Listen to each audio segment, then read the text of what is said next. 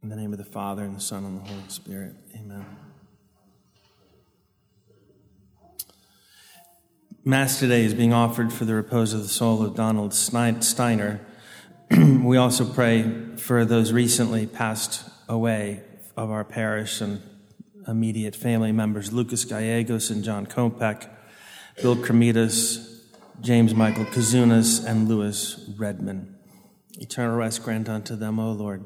Let perpetual light shine upon them. May they rest in peace. Amen.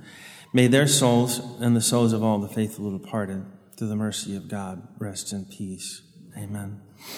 And for all the sick, we continue to pray for Sandy Gomes and Richard Mead, for Joseph Cascioli and Ann Howerton. Hail Mary, full of grace, the Lord is with thee. Blessed art thou among women, and blessed is the fruit of thy womb, Jesus.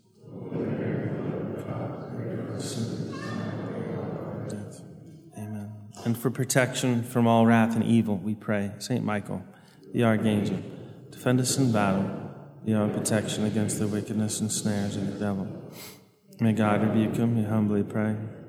Do thou, Prince of the heavenly host, by the power of God, cast into hell Satan, and all the evil spirits, prowl about the world, seeking ruin of souls. Amen. And just a note of welcome or explanation, perhaps. You arrived at the noon low mass, which means, yes, everything is in Latin except for the next few minutes. If that's new, I hope you enjoy it. When we get to communion time, it's just everyone kneels at the altar rail. If your knees don't work, you stand at the altar rail. You don't say anything at communion time. You just open your mouth, and the priest does the prayer and places our Lord on your tongue. It's the only thing that's permitted. You might think that, well, the noon Mass is convenient because it's in the middle of the day. True enough. You might think it's the quick Mass. It's not going to be the quick Mass. We won't be done before 1 p.m., so maybe take a minute now to text your next commitment and tell them you might be a little late. Even though there's no music, doesn't mean that this is quick. Praying all the prayers at a proper pace leaves low Mass taking at least 35, if not 40 minutes. It's not a frequent topic of conversation among priests, but occasionally we double check each other. How long is your low Mass? And especially with the Bishop Schneider visiting very recently and offering Mass, and our hearing his pace, we're just that much more convinced that, and he prays a little slower than we do. I don't know how low Mass can be shorter than 40 minutes and still be reverent. But low Mass is silent, or relatively silent, so you can't hear prayers being done irreverently, but it still can look reverent. That may be some of the Church's wisdom over the centuries. And I'll go a little back into the history of low Mass. But in any event, bare minimum Monday evening at 8 p.m., that Mass is 40 minutes long. And today will be longer. Father Melmer probably will get back from the nursing home in time to help out with communion. But happy All Saints' Day, and enjoy your bacon. In the name of the Father, and the Son, and the Holy Spirit. Amen. I want you to visualize the scene from the book of Revelation, the Apocalypse, chapter 7. I read to you, I'm just reading from the new lectionary. The new Mass has the exact same reading, the exact same gospel. It doesn't name every one of the 12 tribes and explain that 12,000 of them were signed with the seal. But otherwise, so imagine the scene. St. John has a vision of heaven. And besides the 12,000 from every tribe who are sealed, there is a great multitude that can't be numbered, can't be counted. From every race, nation, language, from all over. Can't even be counted. We were just done counting 12,000 from each of the 12 tribes. This is even larger than that.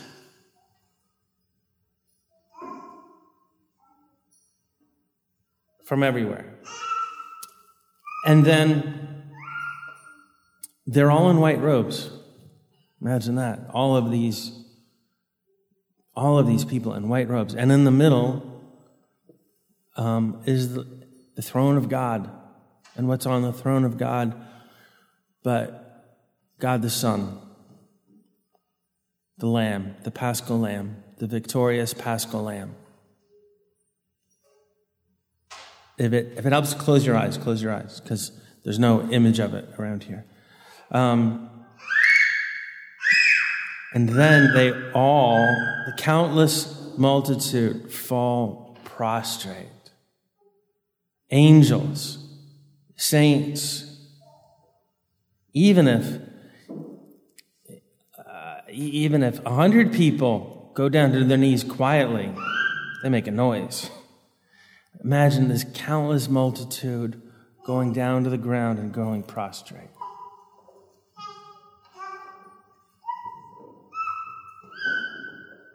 Some of us have the painting of Van Eyck in mind, and that shows a particular stage or a particular moment in this scene as described by St. John. St. John describes as a living scene, not a static moment. So that painting that you might visualize probably is more colorful than what you just meditated upon. Much quieter than what you meditated upon.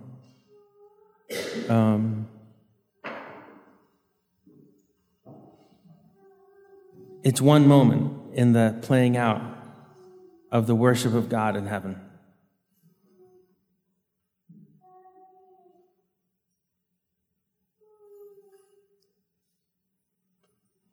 And that is precisely what will happen here. What is happening here? We are worshiping God. We aren't doing a ceremony that we invented that therefore has become obligatory on all the members of our religious club.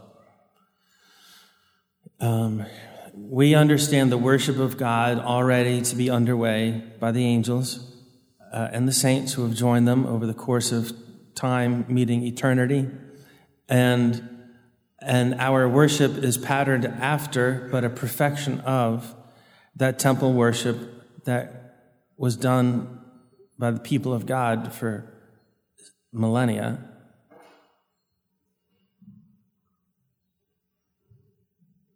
And now we find ourselves about to be present when the Lamb appears on the altar and presents himself to us. We will already be on our knees. And as Christians who understand this mystery, this worship in which we are engaged, we also know that the Lamb has a purpose, which is not simply to be adored himself, but to draw us into worship of God the Father. So, there are places where ancient elements still exist of this. You've heard me describe going to Mass in Ethiopia, where the people of God have been since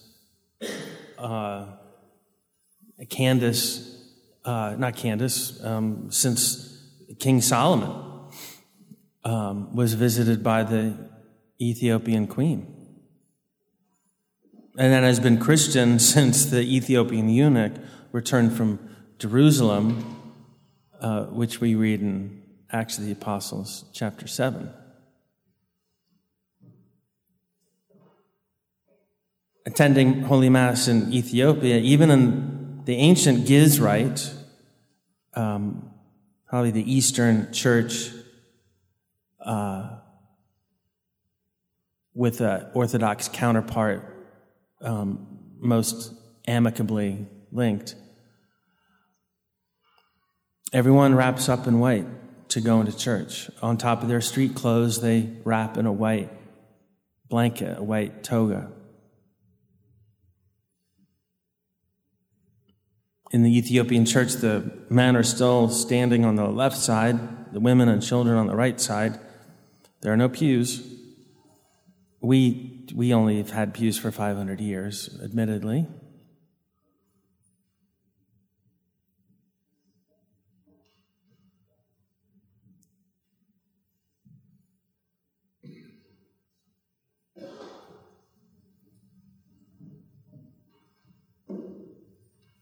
All adoring the Lamb, all adoring Christ.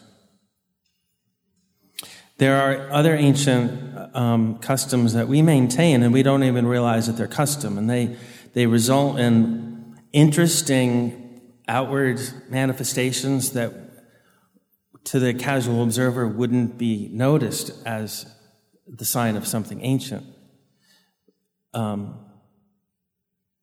For example,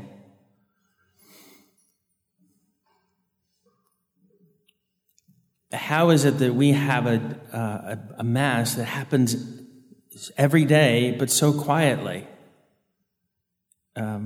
Some of us prefer low Mass, where everything's relatively quiet, where there's no music. Most of us who do prefer low Mass sometimes would have to admit that there's something idiosyncratic about that, even if we do prefer. We know, at least we know that we're supposed to think that the prayers sung is more glorious, that chant and the word of God lifted up in a holy melody is more perfect. How did we get to this point? Remember that Holy Mass was celebrated on Sundays for centuries, and only on Sundays. Remember these are two things to remember. If you remember anything, remember these two things. Well, no, if you remember one thing, remember this one thing. From the very beginning, all priests had to be celibate or continent in order to celebrate the sacred mysteries, period. From the very, very beginning, from the times of the apostles. Yes, there were married men who were ordained, but they had to be continent with their wife from that moment forward. Jokes aside about women encouraging their husbands to get ordained so that they had to be continent for the rest of their lives. All research bears that out.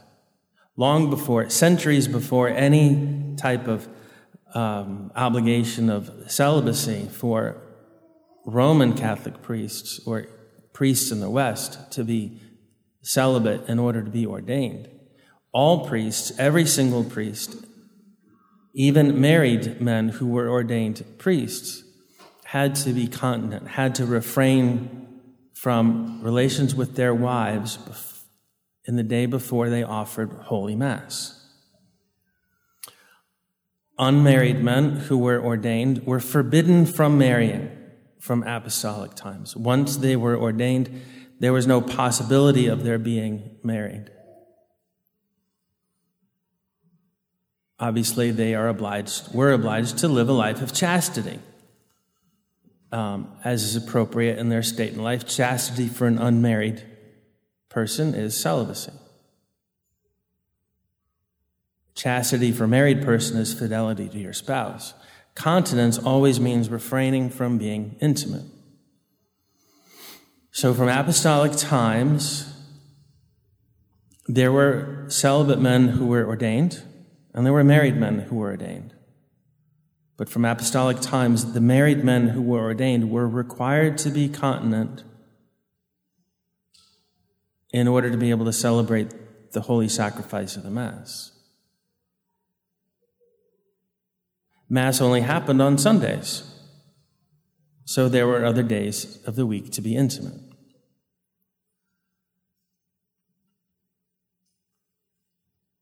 In monasteries, where you had more men, where you had only celibate men, unmarried men who were ordained, it was entirely possible to have Mass every day.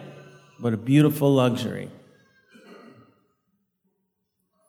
After a few centuries of life, the church discerned that, at least in the West, men to be ordained would have to be all celibate. No more would there be a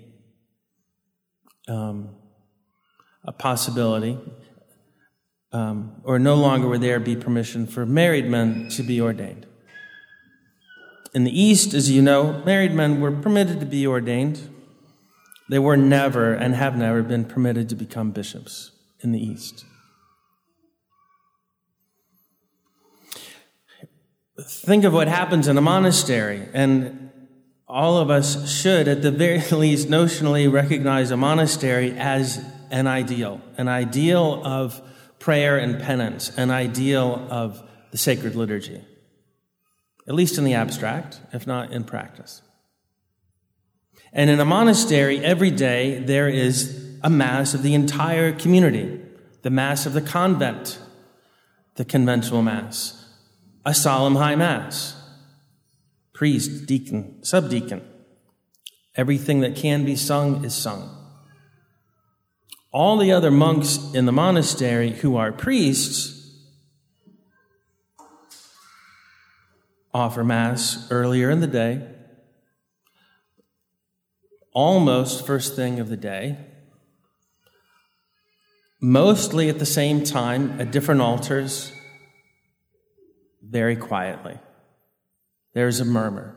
There's no prayer of the Mass which can really be silent. The priest, at the very least, is supposed to be able to hear what he's saying. It's supposed to be audible. Some prayers need to be heard by the server. So in a monastery early in the morning, there's this beautiful procession of priests and servers going to altars, and they're near each other, and you hear the whisperings of the Mass, and the shuffling of feet, and the kneeling and the moving of books, and it's beautiful. And it has to be almost practically silent for it to happen. At a certain point in time, when, I don't know, it has to be researched, the church in the West realized that if you have celibate priests in a parish, you can have Mass every day. And it doesn't even have to be completely sung. Sung Mass on Sundays, being an expectation, is matched to a quiet Mass every day. Therefore, the daily Mass that happens very quietly is the church flaunting the fact that all of its priests are celibate. As a liturgical manifestation that's out of the ordinary. I won't call it irregular because that has a real denotation in Catholic theology, but it's out of the ordinary. So you can explain that to your friends. If they don't like low Mass, they can realize there is a very cool reason why we have low Mass, why it even exists, because we have celibate clergy.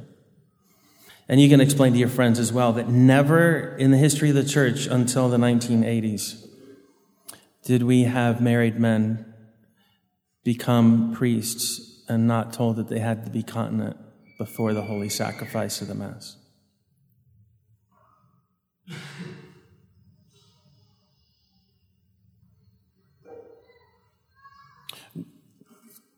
The image of Van Eyck of the worship of the Lamb is one moment in the unfolding of the worship of God as seen by St. John. We are likewise one moment in this unfolding of sacred history, of God sanctifying, saving his people. We pray to be not only present, but alive, because we have to admit that in this scene of all the saints, the young favorite saints, St. Dominic and Saint Dominic Savio and Saint Tarcisius and Saint Maria Goretti and Saint Lucy and Saint Cecilia and all the saints that teach us how to be parents and grandparents, Saint Monica and Saint Anne and Saint Joachim and Saint Elizabeth, and Saint Zechariah. We all have to admit we hardly have any place in their company. We have been baptized and we have been marked. We have been sealed indelibly with the mark of baptism. We are adopted sons and daughters of God, not just creatures, and not just creatures who have been designated as members of his people. We are permanently adopted children of God, but we have not lived up to what that demands of us.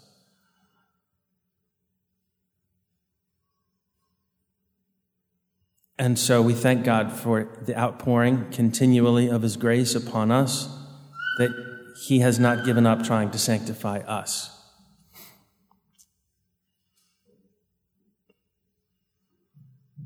And we pray that our time spent meditating on all the saints all together helps us to be more effectively members of the church, to be part of the realization of God's will